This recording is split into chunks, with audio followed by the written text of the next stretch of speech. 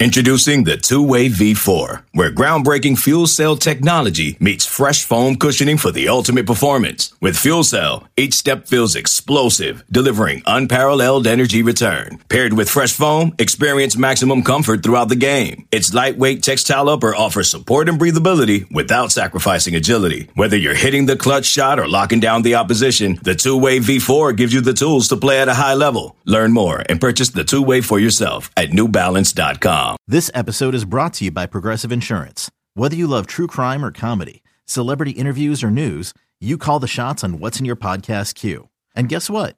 Now you can call them on your auto insurance too with the Name Your Price tool from Progressive. It works just the way it sounds. You tell Progressive how much you want to pay for car insurance, and they'll show you coverage options that fit your budget. Get your quote today at Progressive.com to join the over 28 million drivers who trust Progressive. Progressive Casualty Insurance Company and Affiliates. Price and coverage match limited by state law. You could spend the weekend doing the same old whatever, or you could conquer the weekend in the all-new Hyundai Santa Fe. Visit HyundaiUSA.com for more details. Hyundai, there's joy in every journey.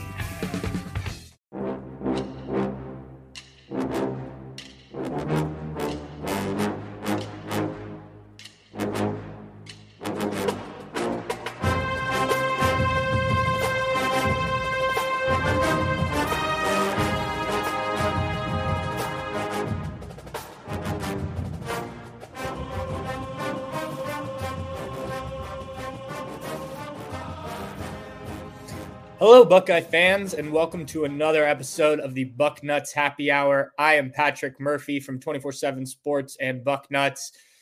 We are here in Penn State week, which second to Michigan week, and we'll get to Michigan in a little bit, is probably the best week of the year for Buckeye fans. I know Notre Dame was a big week this year, but this is a game, not the one that we're going to have every year, but one that they will continue to play even after the schedule changes.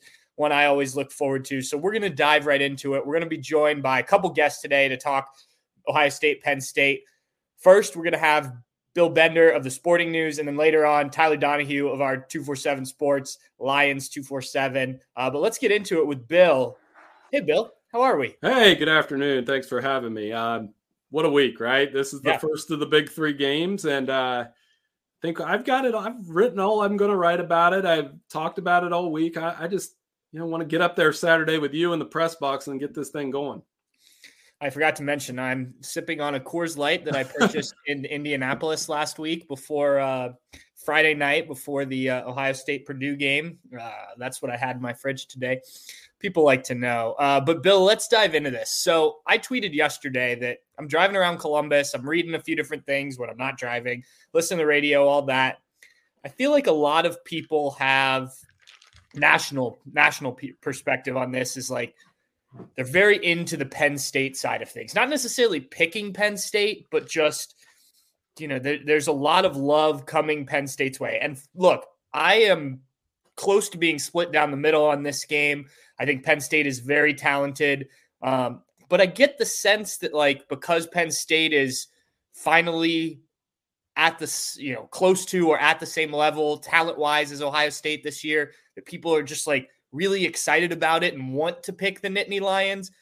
As a more national guy, I know you're based here in Columbus, but as a more national guy, kind of what's your read on this game and how people are viewing it? Your read is spot on. And I saw your tweet yesterday where, I'll be honest, in our building, it's been going on since August with my editors. And, I have a podcast with Bill Trocchi and my editor, Elliot Ponnell's an Iowa grad. And so they're in tune with the Big Ten as well. And they're telling me all summer, this is Penn State's year. This is their best team. This is their most talent since, I would argue, 1999. I mean, maybe you and I were there when they played. I think Penn State's most talented team in the college football playoff era was the Trace McSorley, Saquon Barkley team that blew a lead at Ohio Stadium when Marcus Ball caught the touchdown late. That was their best team to me. This team may be a little bit better defensively. This team's got a little bit of more grinded out mentality to them. And yes, so I'm not falling into that trap personally, because when I look at the line and I see it, is it jumped to 4.5, 4 points, whatever, they're daring you to take Penn State. knowing that, and I know that the last 4 meetings, Ohio State has won by 11.5 points. So like, as somebody that dabbles in that a little bit, I was like, they're absolutely daring you to take the Nittany Lions to cover.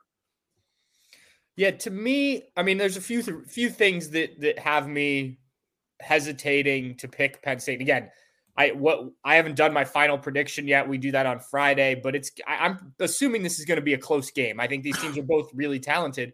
But one, there's the James Franklin factor. He's 1-8 against Ohio State, and there seems to be these screw-ups. And two, this game's at Ohio Stadium. If this were the other way around, I think I might be leaning the other way. How do you think, let's start with James Franklin. How do you think he kind of factors in? What's the national perspective on a coach who's gotten this program back into kind of the thick of things, but hasn't gotten over the hump in State College? Right. And I think on that front, I mean, it's just such a huge game. I've been asked this question a little bit all week of who's more pressure on. Ohio State, there's always pressure in top 10 games. There was pressure when they went to South Bend, and there's pressure when they play Michigan. And I think Ryan Day has played in, I believe it's like 21 or 22 games against ranked opponents and several top 10 showdowns, playoff games. So the pressure and the corresponding reaction if Ohio State loses will be severe as usual on Monday morning. If Penn State loses, I think it will be much more severe because they have built themselves to this point. Because to me, 10-2 would feel like last year, and it'd feel worse because you're going back to a consolation prize. Because I think they're the best program in the college football playoff era that hasn't made the playoff. They've had some teams that were good enough to make it, and they haven't made it. So, and you just mentioned that record. I heard all summer 4-14 against Ohio State and Michigan. And what happened last year? You were there last year. I wasn't. They probably felt like they had that one going into the fourth quarter before JT had about the best 10-minute stretch of college football I've seen in a while. Yeah, I mean, there have been, it's similar to the Michigan game, right? There have been, despite the record, there have been games that have been close, that could have gone the other way.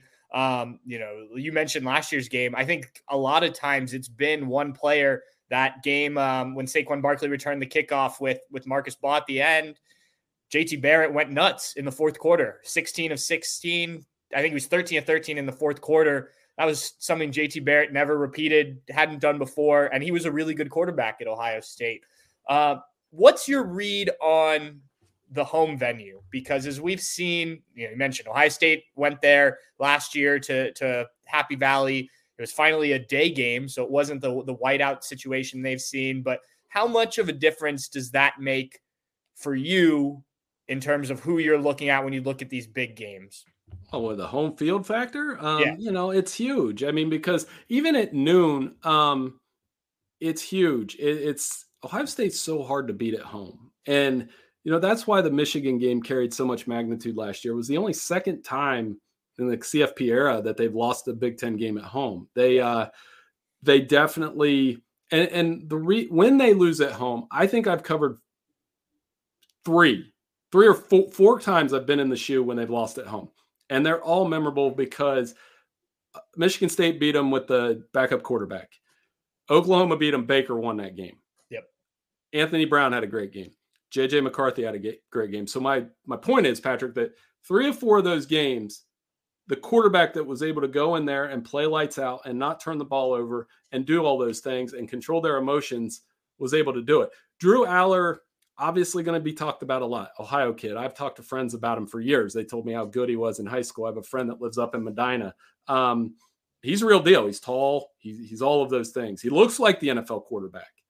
Can he go in and make enough plays in the passing game? We all saw the clip a couple weeks ago of James Franklin going off on a reporter, but that's a big deal because they're going to have to do that. And I think that's why Ohio State's defense is better. They are, even in that Notre Dame game, Notre Dame didn't get big plays. Notre Dame had to work 10, 11 plays to get down the field and score. Yeah, and that's going to be a big thing that I think will dictate this matchup because I can't tell which way that's going to favor because Ohio State hasn't given up a play longer than 38 yards this season. So they've eliminated something that was a problem before, at least thus far. But Penn State also has the experience to drive the ball down the field. Now, they've had a lot of short drives, but it's been a bit more meticulous at times, moving the ball. There hasn't been a ton of chunk plays. Do you think that benefits the defense or the offense in that sort of matchup? Or is it a matter of Penn State just can't make the big mistake trying to look for the big play? I think that's what more the latter and being able to run the ball. And I talked to Dave Jones earlier this week. He's a really good Penn State reporter. And something he told me that struck me is that Nick Singleton hasn't really gotten going this year. Yeah. Like that's a huge, and for all the talk about Ohio State's running game, Nick Singleton has to hit a couple big ones in this game. And I know there's this narrative that it's going to be this defensive struggle. I get that. I understand. You're dealing with two of the three top defenses in the country. I think there's going to be a little bit more scoring, though. I do. I feel like these quarterbacks are good decision makers. Drew Aller hasn't thrown an interception. I think the most underrated thing about Kyle McCord has been his decision making. He's only thrown one pick. Yeah. He has a top 10 game under his belt. And so I guess that's my way of saying Ohio State's equipped to get the deep shots to Marvin Harrison down the side. How many are we going to see? I mean, 3 or 4 shots down that sideline? Sure, yeah. Is Penn State equipped to do that against Ohio State's secondary? I'm not sure. And that's why when Corey Geiger asked James Franklin that question a couple weeks ago, I was like, he framed that well. I mean, you know what I mean? The exchange got awkward. Right. But the point stands. Why wouldn't you, if you're going to ask that question, be like, why is this team struggling to push the ball down the field? Ryan Day would get asked that question all day. Yeah, and I do wonder, and I know this has been mentioned other places, like Penn State hasn't needed to do that a ton. Not that you don't necessarily take some shots, and that's not a thing you normally hang back on because you know Drew Aller is a talented guy. Now, I know their big play wide receiver just got back last week, so that could change some things. I think that's going to be a very interesting, dynamic of this game. I want to ask you, you've brought up both quarterbacks. I won't ask you to pick one because I think they're different, but what do you see kind of as the strengths for both coming into a game like this? I think for Drew Aller, he hasn't made mistakes. Like I mentioned, I watched them play Northwestern a couple weeks ago and it was ugly on the road in the first half. They didn't play well. They fumbled the opening kickoff, couldn't really push the ball down the field. And he battled through it. I think his ability to handle adversity to this point has been pretty good. I mean, at home, they're a different team. We just talked about that. At home, he's not going to mess it up. Now, can he do it on the road? So I've been impressed with his game, and we'll see how he handles this first top 10 game. Where I've been impressed with Kyle McCord, and the more I watch this Ohio State team, I'm getting I understand it's been 20 years, but I'm getting some 03 vibes from him. Because Kyle McCord probably isn't a first-round quarterback, but neither was Craig Krenzel. And they're different, but they get the job done. Like you could have said any number of ways that it was ugly against Notre Dame, but I was so impressed with the third down conversions, the throw to Mecca to get it down to the 1 yard line, the composure, and again, decision-making, only one pick. I think we had a different idea of what Ohio State might be coming into the year because we're a little spoiled as to watching what that offense is. But I think he's ran it well and continually impressed that when you have a defense like that, you don't have to force things. Ohio State's defense has really been one of the big stories of the season that's getting undervalued because of Michigan and Penn State have been just a touch better for now in the scoring department. Yeah, I think it's funny. There was that Athletic article, and I'm not disparaging any reporting anyone did, but the quotes in there, the anonymous Big Ten coaches quotes, it almost felt like they were talking about last year's Ohio State defense with what was being said, talking about the secondary, and the secondary's been great. I mean, they haven't, they faced a Taulia Tagovailoa. They went against Sam Hartman. They held them to, some of their lowest yardage of the season.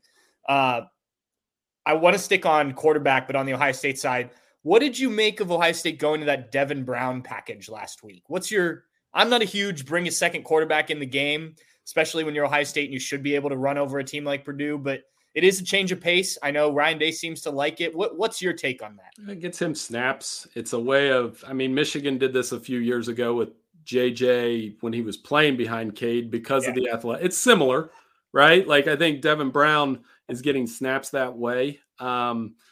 The difference being, I think there's a differentiation between McCord and Devin Brown right now. And I'm with you. I'm not generally a fan of that, but it jump-started the running game a little bit. Dallin Hayden obviously had a really good game. I always look at such a simple way to do it. I'm not, okay, like when I see a running back, 7 yards per carry, yes, he should be touching the ball. 5's equivalent to me in 4 in NFL. You go up a yard. And Hayden got the running game going. And that was something that had been talked about a lot. So I do think that that is perhaps why, just to jumpstart that a little bit, they're going to need to run the ball in this game too, because if you get in 3rd and 8 and 3rd and 9 and 3rd and 10 against this Penn State defense, I was told earlier this week this Penn State pass rush is better than what Notre Dame has. I was intrigued by that because I thought Notre Dame's got a pretty darn good defense too. Yeah, I certainly think you look at their edge rushers. I mean, it's going to be maybe that's the matchup of the game. Obviously, you're going to have to cover Marvin Harrison Jr., Emeka Egbuka if he plays, but can Ohio State's tackles that have been, I'd say, good, not great, handle the edge rushers? Is that kind of how you see it? Right, and Chop Robinson can play, you know. And then on the other side, it's the same speech on the other side, where, you know, does Penn State, they have the best tackle in the country, or one of them, Olu Fashanu. He's top 5 pick. He looked good in a Green Bay uniform. Just hint. You know, he'd look good, real good in that Green Bay uniform next year. But they have to withstand JT and Jack Sawyer coming off the edge. And it's so interesting to me that these teams are, if we went position by position group, I think there's not a huge gap at any level except receiver / tight end. That's where the gap is. And that's where Ohio State has the advantage. We haven't talked about Cade Stover yet. I saw him on a couple All-American teams this year. And with Brock Bowers out, I would make a strong case he's the best tight end in the country. You know, and he'll be a factor in this game. Does he test those Penn State linebackers? But to answer your question, long-winded way of doing it, yeah, I think Ohio State, the pressure's on the tackles, 3rd and 8, 3rd and 9. You got to give them time. Penn State, if I'm them, I'm coming. I'm not sitting back in coverage no matter how good my secondary is, because I know that Marvin Harrison had 10 catches for 185 yards in this game last year. So I would ask you back. Let me play reporter for a second. What did you make of it a few weeks ago when Manny Diaz said, I have strong feelings about Ohio State? That press conference bit made the rounds. I mean, do you take that as he's coming? They're coming on these 3rd downs? Yeah, I mean, after you, I'm going to have our Penn State guy on. I was going to ask him about those comments, what he thought of those. Yeah, to me, it's that he probably doesn't think this Ohio State offense is what you expect of an Ohio State offense, that without the talented offensive line, without the elite level quarterback, the run game obviously hasn't been as good as older Ohio State teams. I think a lot of people just think that this Ohio State team is there to be gotten. And I think Notre Dame probably saw that opportunity. And I don't disagree because of what you said. You brought up those Craig Krenzel, Jim Tressel teams. I think that those, you know, that 2002 season is remembered, and I've said this before, is remembered so great because they won those games, right? But if one or two things goes wrong, that's a whole different perspective. And I think this season is similar. You're playing with a really good defense and an offense that can get the job done but isn't elite. And so you're playing with a little bit more risk, right? If something goes wrong on the back end of the defense and you give up a big touchdown accidentally, even though they've been really good against that, maybe your offense doesn't have the firepower to get you back like it did in most games a year ago, 2-3 years ago under Ryan Day. I just think it's different. And I think in today's college football, if you are a defense first team, it doesn't matter. You know, it can be a disadvantage just because of the way offenses are, the way the rules are. And I think Manny Diaz sees that a little bit. So, I mean, these are two really high-level coordinators on that side of the ball. And I mean, they've done a fantastic job. And I think Ohio State, I mean, and I was there in the very tight Notre Dame locker room a couple of weeks ago and the visitor press conference. And, you know, I know everything after that game got into the toughness and the Lou Holtz thing. I'll be the first one to tell you, I've never looked at Ohio State last year as a toughness thing. And I didn't. I thought it was a communication thing. It was literally 4 or 5 plays against Michigan that changed the entire game. Really did. And this year they haven't done that. You just mentioned it. I don't even know what game that was. A 38-yard play is the longest one. So you're not giving up big plays. And where my opinion of this defense turned, you're not going to expect this. When they played Western Kentucky, I watch a little, I'm a MAC guy. I'm an OU guy. I watch a lot of Group of 5 ball. And I thought Western Kentucky would score 20-plus points on them easy because of the way they throw it around with Austin Reed. And they got nothing. Yeah. Even in that game, they got nothing deep. And I thought, okay, the communication's better. The back seven's experience. Denzel Burke's playing at an All-American level. He is on our midseason All-American team because of that. And by the way, when you do an All-American team, for your listeners, the hardest position to do without failure every year is cornerback. I mean, I didn't have Sauce Gardner on there one year. I still hear about it. We didn't have Devin Witherspoon on our first team last year. I'm still getting emails about it. It's so hard to pick because I tell people we're not grading them on their NFL potential. We're grading them on how they're doing right now. And right now, Denzel's playing as good as anybody. Yeah, and that's going to be a question. He obviously got banged up last week. Ryan Day didn't want to give a ton of updates. He just said hopeful on all of the injured guys. You actually brought up where I was going to go here next. I was going to go there at the end, but I'll bring it up now. Your All-American, your midseason All-American team. Now, I thank you for Ohio State fans for having Marvin Harrison. Even though he hasn't had the best year, I think he's still probably the best, and Denzel Burke. No Tyleek Williams, though. Right. He's been, I'm not saying you're wrong. I wanted to bring it up. You can say it. You can say, well, here, that would have been my first question to Ohio State beat is like, did we miss there? Because the interior linemen, they're tough to pick. Yeah. So it's kind of like a trade-off. Marvin, you could make a case that you could put Luther Burden there over Marvin. Yeah. On production. Right. But I look at Marvin Harrison kind of how I looked at Myles Garrett a few years ago. Well, the first year I did this, Patrick, I had to choose between Myles Garrett and Derek Barnett. And Derek Barnett had better numbers. He had, he was Tennessee's all-time leading sack guy. I think he broke Reggie White's record. But Myles Garrett had 5.5 sacks. But when I watched him, I said he impacts the game because he has 3 guys blocking him. It was kind of like Chase Young. So we took Garrett. So that's why I had Harrison on there. Tyleek definitely is one of those that you like. I tell you, from doing this thing for 10 years, it's not so much the midseason one because we can correct mistakes with the final team and it has a first and second team. I lose sleep over it because you're like, this guy should be on there. Why did I not put him on there? Who's going to be the first one to say something? Jerzon Newton at Illinois is another one. Defensive tackles are tough to pick. But we were confident in our team. I'll tell you what, Luther Ellis at Utah can play too. So like he was one that we were on. I think of the Big Ten selections, we had 2 Ohio State guys, Zach Zinter from Michigan, Olu from Penn State, and the 2 Iowa guys. The annual, you can't not have an Iowa defensive guy on the All-American team, or the punter. The punter definitely made it. So it's a tough one to put together. Yeah. No, it's not an easy job. And look, I think there's so many guys in here, right? And you're only doing one team for that. Right. Yeah, just get it right for the end of the season. It'll be fine. Let me ask you this. I have 2 more things, both relatively quick. If you were picking a top 4 for a playoff right now, who would be your top 4, based on what you've seen from those teams that are in the discussion? Well, a couple things real quick. Our preseason projections were Georgia, Michigan, Ohio State, and USC. And USC still could get back. I could still be right, is what I'm telling you, because I think there is a scenario where the 2 Big Ten teams still get in, if it's those 2.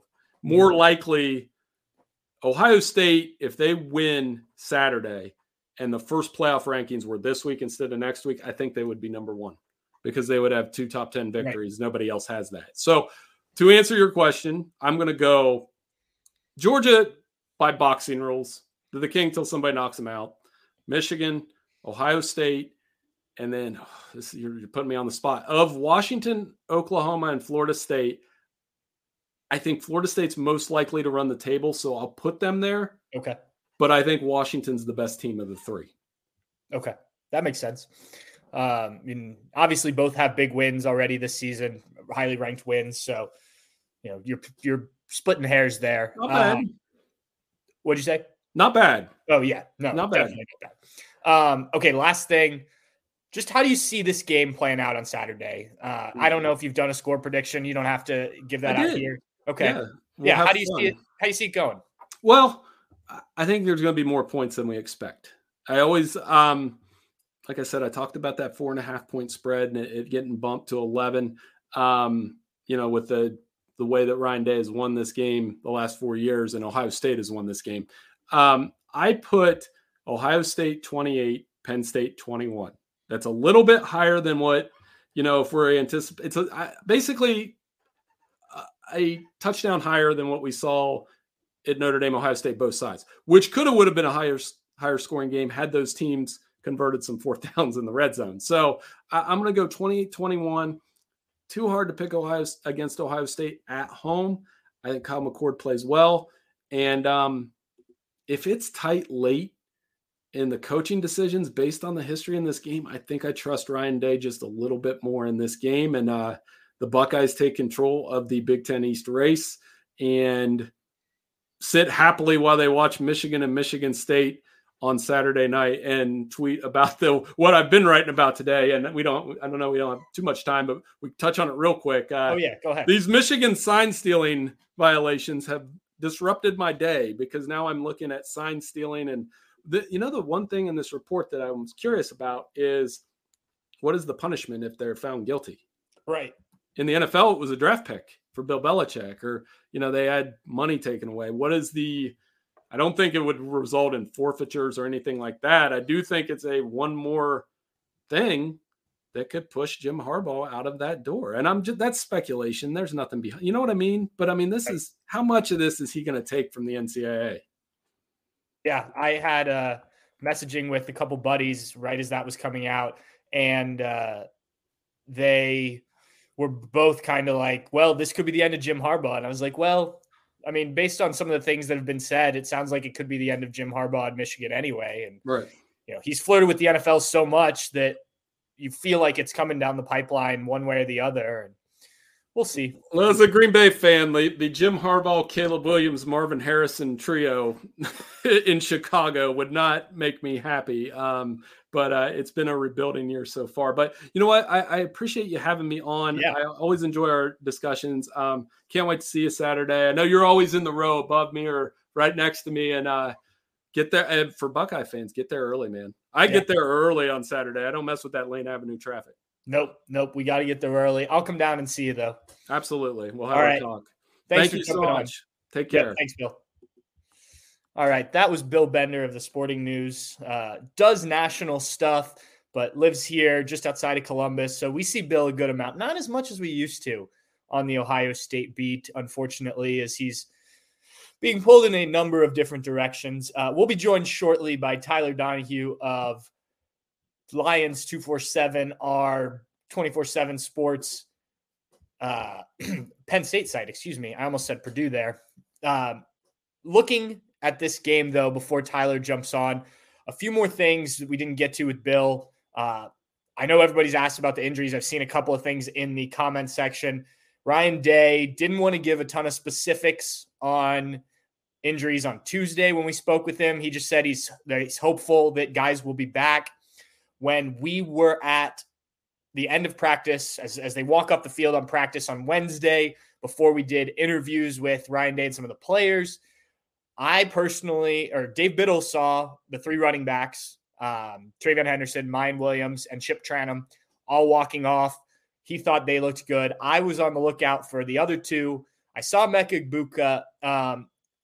He was definitely limping. I didn't think it looked terrible, especially for a guy walking off the practice field. If assuming he practiced and wasn't just watching most of the practice, and we don't know that, it looks like a guy who's been battling some things with an ankle, lower leg, whatever it may be, and is, was in some pain walking off the field, but took part in practice. Now, if he didn't practice and that's just how he's walking around, I think that's a negative sign in terms of what a Meka Igbuka will be able to do, if anything, on Saturday. I did not see Denzel Burke, and I don't believe, in talking to some of the other reporters that were there, I don't think anyone saw him. If somebody did, then I'm sorry and I missed it. But I did not see him, which look, it could be that he went in before we got out on the field. Maybe he went in early to get some treatment and still practice. But I don't know if that's a positive sign. I wrote a story that came out this morning that I think Emeka is the biggest loss for this game for Ohio State if he cannot go. I think if you look at what Notre Dame did to try and defend Marvin Harrison Jr., Emeka Egbuka was the guy that Kyle McCord had the faith to go to on big plays. He had his best game of the season, I think 97 receiving yards. I think you're going to need him against what is an elite Penn State defense. And if you don't have him, yes, the wide receiver room is deep, but there's not as much, Emeka Egbuka was the number one ranked wide receiver coming out of high school for a reason. He has lived up to that, even though Marvin Harrison Jr. has overshadowed him a little bit. And if you don't have him, you're relying on Julian Fleming. Good, but hasn't been super productive. Cade Stover's been solid, but he's a tight end. Xavier Johnson, a former walk-on who's been talented. Carnell Tate, a freshman who is unproven, especially in a big game like this. So, yes, Denzel Burke would be a big miss, but you're not looking at a secondary wide receiver group that's loaded at Penn State. Certainly talented, but you have other guys I think could step in this game. Travion Henderson, who I think will play, would be a miss for sure. I just think Emeka not having him would be a big blow for the Buckeyes because of what he can do when the attention shifts to Marvin Harrison Jr. All right, let's flip to the Penn State side of things and bring in our good friend Tyler Donahue from Lions 247. Tyler, what's up, man? What's going on, Patrick Murphy? How you doing? I am good. I'm glad we're able to flip back and forth this week. I was on your guys' show earlier. We're going to have our question exchanges out here soon. So, a lot of back and forth work between our sites. It's great part of having this network. Big week. Love the collaborative effort, especially, every Ohio State week, I think for the last few years, at least, you've been on my podcast. I've been on yours. So let's keep it going. It always seems to be a big time showdown and, won't be an annual thing moving forward, but a lot on the line this time. Yeah, absolutely. All right, let's get into it. I want to know off the bat, what's your, the thing you're looking at the most? Like, if Penn State's going to win this game, they have to do this. Yeah, I think they've got to be able to achieve offensive balance, which they've been able to do for the most part this season. It hasn't been flashy. Nick Singleton, Katron Allen, acclaimed running backs, and they were so productive as freshmen. They have not had runs of 20-plus yards. That was Nick Singleton's calling card last year. He burst on the national scene against Auburn with a long run. He had another one in the Rose Bowl that caught people's attention. But it's been a lot of 4 to 7 yard runs for Nick Singleton and Katron Allen to an extent. But they've been committed to finding that run. They've the number one rushing attack in the Big Ten in yardage per game at 203, and yet they also have a quarterback that they've given opportunities to throw the ball quite a bit, and Drew Aller. The first couple games, they didn't really have the training wheels on him. They were letting him chuck it around the first possession of the game, 72-yard touchdown in the season opener against West Virginia. And from that point forward, they have not been an explosive offense, but they have been in a very efficient offense. It's been 10 to 12 play drives. It's not what we've become accustomed to with Penn State. You go back to the Joe Moorhead area, the last time they beat Ohio State in 2016, It was big explosive plays, guys like Saquon Barkley and eventually guys like KJ Hamler and Jahan Dotson. And that's, kind of what you were relying on, and now it's been just staying on schedule, getting to third and shorts and whether it's the ground game picking it up or they've been very effective on fourth down, 11 for 12. They've shown, their willingness to stay on the field by any means necessary. And they've just grinded teams out. And the competition is going to change here. But I think, in my mind, if they're able to establish the run and the pass, they don't need to dominate in either regard against Ohio State. But if they can lean on each and be able to find that complementary football deep into the game, that's eluded Penn State in this matchup year after year after year. They had a virtuoso performance from Trace McSorley, most single yardage in a team history. It wasn't enough to get it done because they couldn't run the football, including the last play when Chase Young stuffed Miles Sanders. We've seen Sean Clifford put up, almost 400 passing yards in this matchup a couple times, and they fell shy of beating Ohio State. They need it from both angles, and thus far they've done it. If that sustains through Columbus, then we kind of recalibrate the identity of this offense. Instead of thinking about going vertical and this big arm, it's just slicing and dicing teams short to intermediate until they eventually wear down in the fourth quarter or third quarter. You talk about these shorter drives. You brought up the running backs. Those are two things that have come up a lot. let's start with the running backs, because I think there was this perception that these guys were going to be elite. And I think just looking at them, they're very good, but the numbers aren't like eye-popping, right? What is your read on these two? And, is it living up to what people expected? Were expectations maybe a little too high for two guys after big freshman seasons? How do you see this so far? I think that the important thing here is, well, definitely the individual statistics are down. I think Nick Singleton's down maybe 3 yards per carry. He was like over 7 yards per carry last season. Now he's back in mortal territory, around 4 yards per carry, and not looking like a Heisman contender like we thought he might. And then Katron Allen's always kind of been that more 8 bruising yards kind of back, a guy who instead of picking up 3 or 4 will pick up 6 or 7 and keep you moving and keep you on schedule. But neither of them have been able to get out and get to the second level much this season. And part of that, I would say, is these defenses game planning for Penn State coming out of the preseason, especially West Virginia early. I think especially some of those early Big Ten opponents at Illinois, Iowa, at Northwestern, they all said, okay, let's force this young sophomore quarterback to show what he's about. They stacked the box. They committed to stopping the run early and often. And it didn't require Drew Aller to get vertical on them, but he was just able to make it work. And again, they stayed committed to the ground game. So whereas Singleton wouldn't finish with 10 carries for 120 yards last year, like we saw, he might finish with 15 carries for 75 yards. And it's not as pretty, and it has people kind of whispering around here, where are the backs? Where is the sizzle that we saw last year? The sophomore tandem that was going to take the Big Ten by storm. Haven't seen that yet. And I think that, it's okay to question that. And right now, you can say that either of them have been elite with their production right now. Neither of them have 100-yard rushing game to their credit, but they've made it work. And it hasn't been pretty across the stat sheet for Penn State. It's weird. They have one guy who has more than 20 tackles on the season.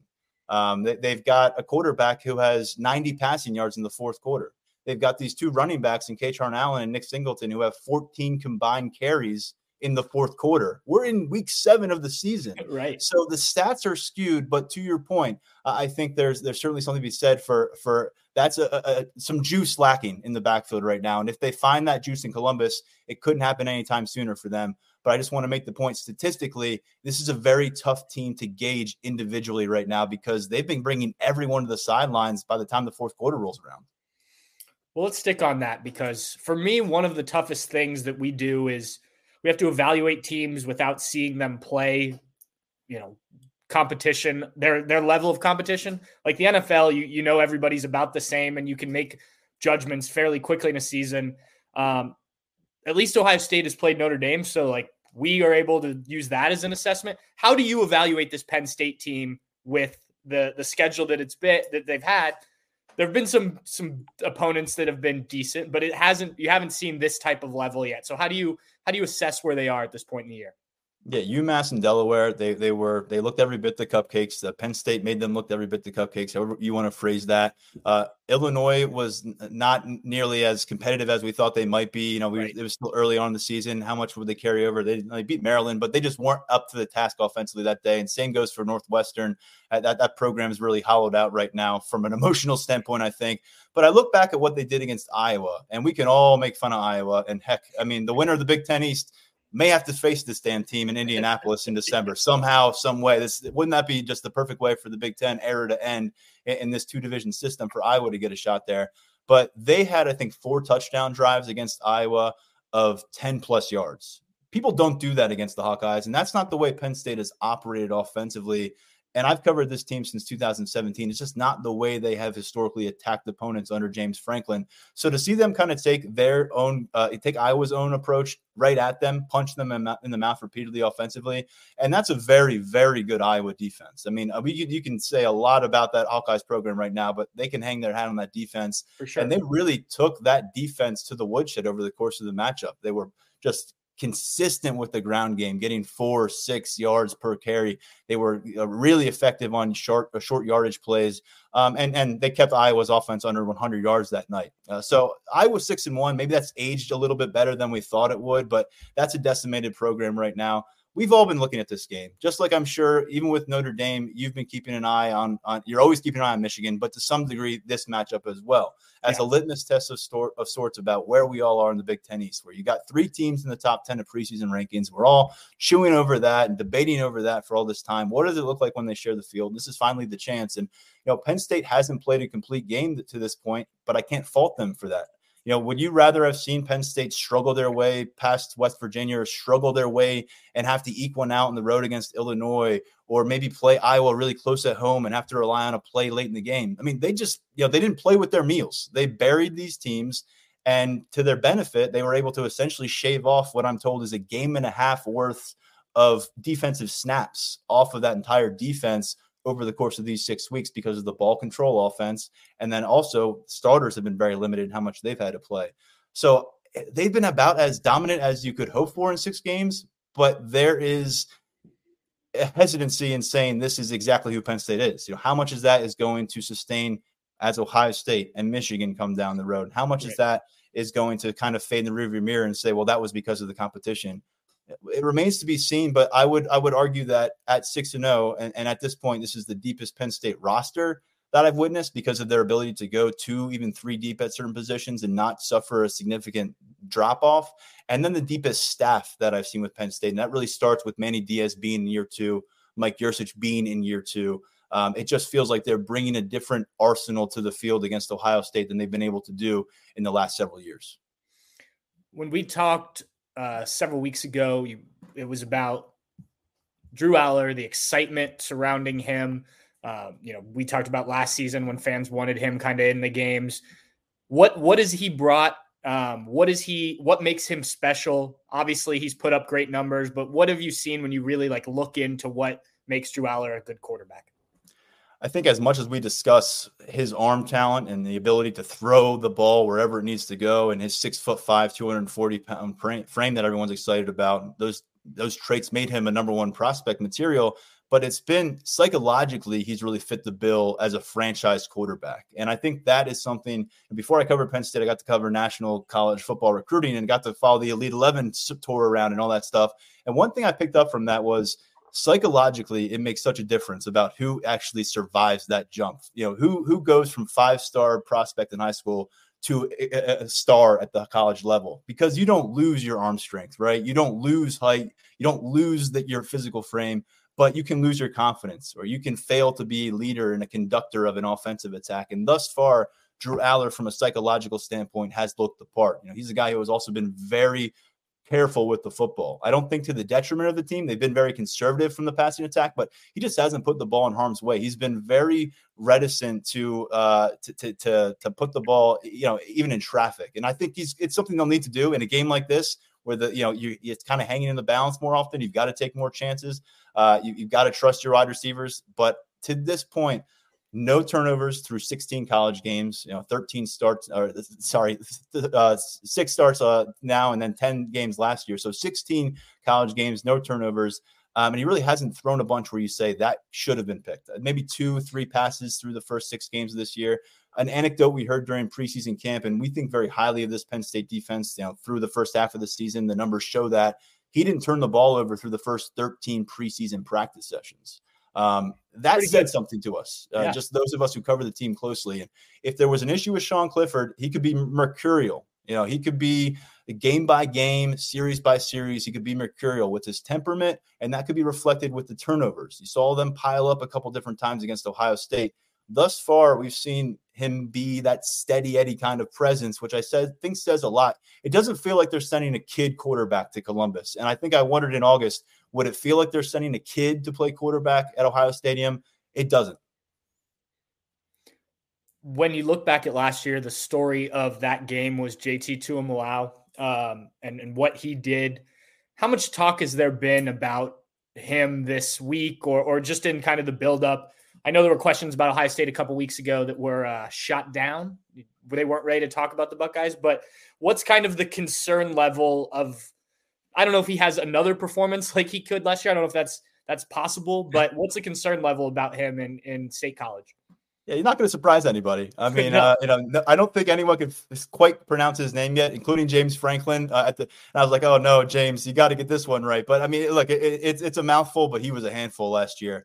And I should point out, he was a lot of that damage, and it was a virtuoso performance, the kind of thing that you understand why he was the recruit that he was Right. when he does that in the Big Ten trenches. But he was going against Bryce Effner, who was kind of thrust into that moment. They had lost their starting tackle, Caden Wallace, 1 week prior to Minnesota. He had been their starter for a couple seasons prior to. And Bryce Effner was a fifth-year backup last year, undersized tackle, and he got feasted on. I mean, it was not a good matchup. And also that offensive line was a bit different. I think that's really where I take this conversation.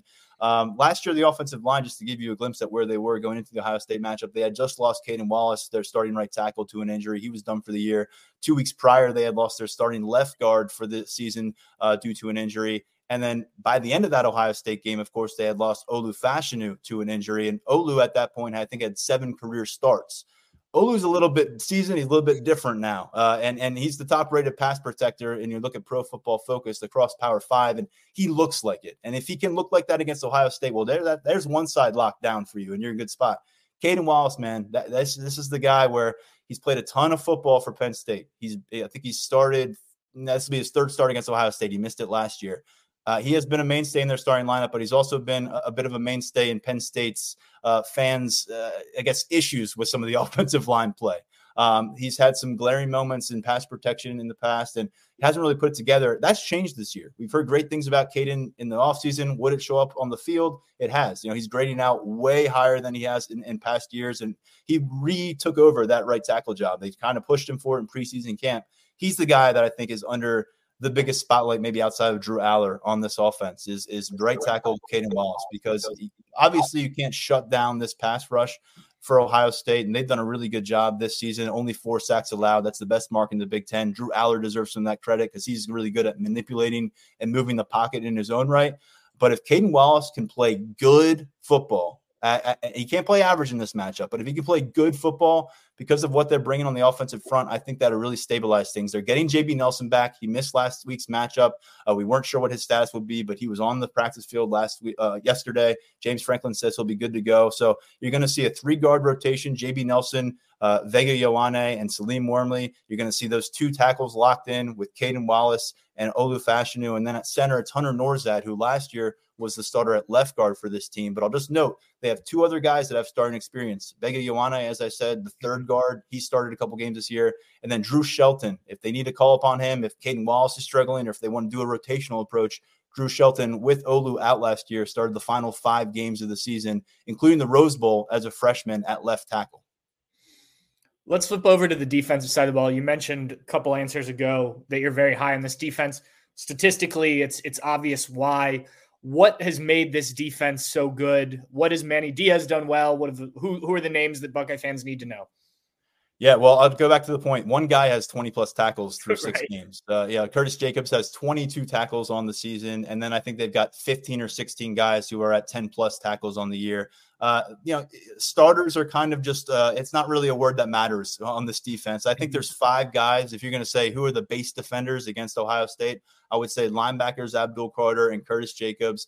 Abdul rose to prominence last year as a freshman All-American. We're still waiting for him to really take that next step and kind of match that career trajectory of Micah Parsons, who we saw a couple of years ago, not too long ago, go from a freshman All-American to an outright All-American as a sophomore. Hasn't been quite that yet for Abdul Carter, but this is a stage where he can kind of make a statement.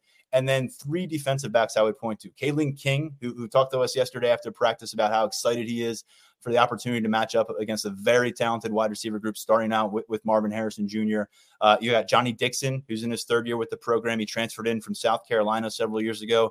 He has been playing at a very high level. They think he is a major riser on NFL draft boards. And then Daquan Hardy, who has been a mainstay for them in slot coverage. He's gone toe-to-toe with slot receivers in the past for Ohio State. He's been pretty steady in that role, and he's a 5th-year senior. And, oh, by the way, he's a guy who last week, just something to monitor here, 1st game ever as a college punt returner. Year 5 on campus, he took 2 to the house, set a Penn State record. It was against UMass. Maybe special teams coordinator took the week off and slept through it, but he's all of a sudden a threat to watch in that return game at special teams. But I think up front, you got Denai Dennis Sutton, Adiza Isaac and Chop Robinson, who are on a rotational kind of situation at defensive end. Chop Robinson and Adiza Isaac, a little bit older, they'll get the starts. But Denai Dennis Sutton, who was a 5-star pickup last year, he has really impressed. And all three of these guys will share the field now. It's a new wrinkle for this defense. I think we're going to see quite a bit of it against Ohio State, especially in pass rush downs where Chop Robinson goes inside. Remember, this is a guy who was like a hybrid linebacker at Maryland as a freshman. He goes inside, and then you've got Adiza Isaac and Denai Dennis Sutton. It has worked for them. We'll see if it's something that can be effective against Ohio State, because it's been pretty unstoppable against these lesser opponents. There's a lot of it on film right now. I think the one thing we're wondering about is how much is not on film right now. And I think maybe you have some thoughts about that with Ohio State, some of the matchups they've had, but there hasn't been a Notre Dame on the schedule. There hasn't been a nail biter down to the wire. So everyone's that really, I guess, matters on this defense or will matter on Saturday is usually tucked away by the late stages of the games. So the question is, what has Manny Diaz not shown us that might show up on Saturday? Because it could be a pretty long list just based on the way they've blown out teams and then kind of just been able to handle their business and get to the finish line. You mentioned the secondary. Obviously, Marvin Harrison Jr. last year, 10 catches for 185 yards in this matchup. We'll see if Emeka Egbuka's out there or not on Saturday. He's certainly a guy that takes some attention away. But how do you think that they will try and match up with Marvin Harrison? Some teams have doubled him the entire game, safety help. Some teams have left him one-on-one at times. What's your thoughts on how Penn State handles arguably the best receiver in the country?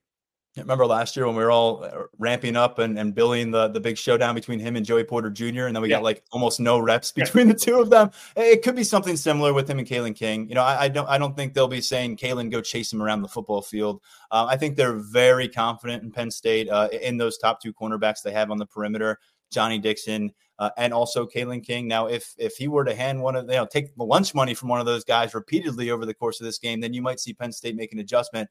But I don't necessarily think you'll see them, assigning somebody to shadow him over the course of this matchup. Now, the safety help is an interesting point, and they love their safety room. They have 4 guys that essentially share the starting roles. So you could see something there, but I'll be honest with you. I think they're in their ideal world, and I think Penn State's going to try to play within their ideal world until Ohio State says you can't. I think they're going to be doing their damnedest to go one-on-one down the field, give their pass rushers a chance to rush McCord, and give their cornerbacks an opportunity to make plays on the football. Marvin Harrison is an imposing figure. I'd be intimidated by him. I don't know if these Penn State defensive backs are, but I'd expect Ohio State to feel out the situation, target him early, and if Penn State has a response, that could really set the tone for them defensively. Last thing, James Franklin, I think it's 1-8 against Ohio State, 4 wins total against Michigan and Ohio State. What is kind of the feeling about him coming into another big game here? And obviously he's gotten this program back to competing at a high level, but is there concern that it can't get further, or is this the game that can prove, okay, now we can take the next step? Yeah, that's a conversation to have maybe around 3:05 on Saturday about what comes next. But I think leading into the game, and it's how I phrased it in our written exchanges that we did for our sites, is I think I would phrase Happy Valley vibes as cautiously optimistic. People are very stung by what has transpired since that 2016 win when and launched Penn State to a surprising Big Ten title. You've had some very heartbreaking losses for Penn State, and I know Ohio State fans are well aware of that. But 2 1-point losses along the way. And meanwhile, they've got Michigan, which I think for a while it felt like, okay, is Penn State going to elbow Michigan as the number 2 team in the Big Ten East? All of a sudden, Michigan showed up and became a champion here in the division. Right. So it got a lot more complicated in the Big Ten East in a hurry. It didn't get any more simple. And I think for James Franklin, that win-loss record is something that everyone can point to and poke holes in. And right now, he's on the verge of either coming home back to Happy Valley as a perception-changing kind of victory at 7-0, where you've got Michigan coming to Beaver Stadium in a few weeks and you are firmly in control of your own destiny, or, he's coming back here and the narrative is, well, now you have to beat Michigan. If you want a chance at the playoff, you have to beat Michigan. And then you have to keep your fingers crossed that maybe Ohio State suffers something along the way and you can still get to Indianapolis. And it's so convoluted because it's still only 4 teams. But maybe more importantly, and maybe the thing that would bother James Franklin is you're just missing out on another opportunity here. It's a 4-team playoff. this is a playoff caliber team. And I think if you can do it with a sophomore quarterback and these sophomore running backs and a sophomore Abdul Carter, you're building not just something for right now, but people can sense that the train is moving in the right direction. Whereas if you lose this matchup and you head home here, people are going to say, that's kind of the narrative for James Franklin in that Big Ten East era is he was, the bridesmaid ushering the Ohio State Buckeyes or the Michigan Wolverines down the aisle towards Indianapolis along the way, maybe making some noise along the way, maybe creating a little bit of a scene along the way. But at the end of since 2016, it's been either the Buckeyes or the Wolverines there. So it's a huge game for James Franklin. I don't think he's going to downplay that. He noted yesterday that he feels like the gap has been closed in some ways. He didn't say fully shut, but I think he feels like progress has been made. The way they're able to keep their staff pool now, I think their ability to retain assistants and pursue assistants is at a different level than it was.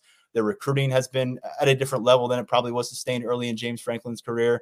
But you got to break through with a win. 1 point losses don't get it done, and it won't in this case. So, a lot riding on this, I think, in the perception. And I know in Ryan Day's case, it's going to do a lot to determine the narrative as we get closer to November. Yep.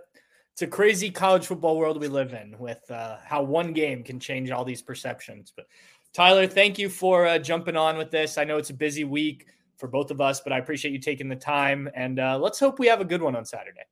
I think we will. I hope it's worthy of all the hype, all the work that we've all put in. And right.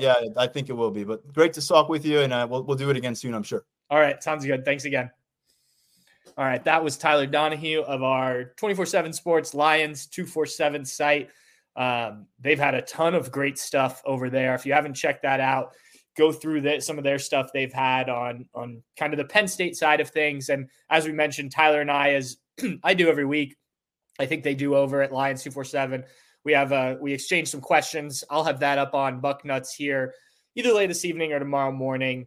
We're going to wrap up here. I want to end with the way we've ended the last several weeks, predicting what I like to call what you'll be reading, kind of the headline for Saturday night, Sunday morning after this game is done.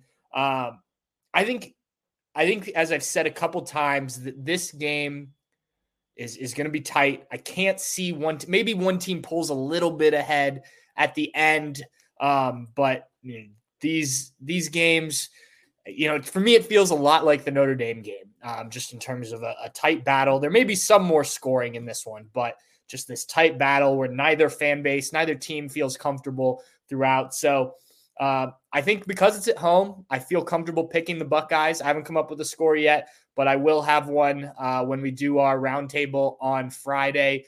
But I think the headline you'll be reading Saturday night, Sunday morning, whenever you do your catching up on the Buckeyes, something along the lines of Ohio State makes statement in tight win versus Penn State. Look, as Bill Bender said earlier on this show, if Ohio State wins, they're the only team in the country with 2 top 10 wins. I don't know if that will actually get them up to number 1 in the rankings, but it certainly should. And I think the College Football Playoff Committee, if they were ranking teams right now, would certainly have them up there. So this is the opportunity for Ohio State. It doesn't have to be pretty when you're playing Penn State on Saturday. It just has to be a win, just like that Notre Dame game. And I think that is the direction it will go. I think it's going to be a fun one. If you are somebody who hates these tight, nerve-wracking affairs, maybe find something to do on Saturday. But I don't think that you would be tuning in if that were the case. So look, enjoy it. I think it's going to be, like I said, one of the games of the season in college football. Maybe it doesn't look like Washington and Oregon last week because I think these defenses are very good, but I still think you're going to get some high-quality football. Thanks again to Bill Bender from the Sporting News for joining us, and Tyler Donahue from Lions 247. They both brought great stuff. I thought if you missed that, this podcast version will be out shortly, and the video will be up on YouTube as soon as we're done. All right, Buckeye fans, we will talk to you. I will talk to you on Dave Biddle's What We Learned After the Game once we talk to Ryan Day and everyone in the post game. Until then, have a good rest of your week. Enjoy your weekend, and cheers.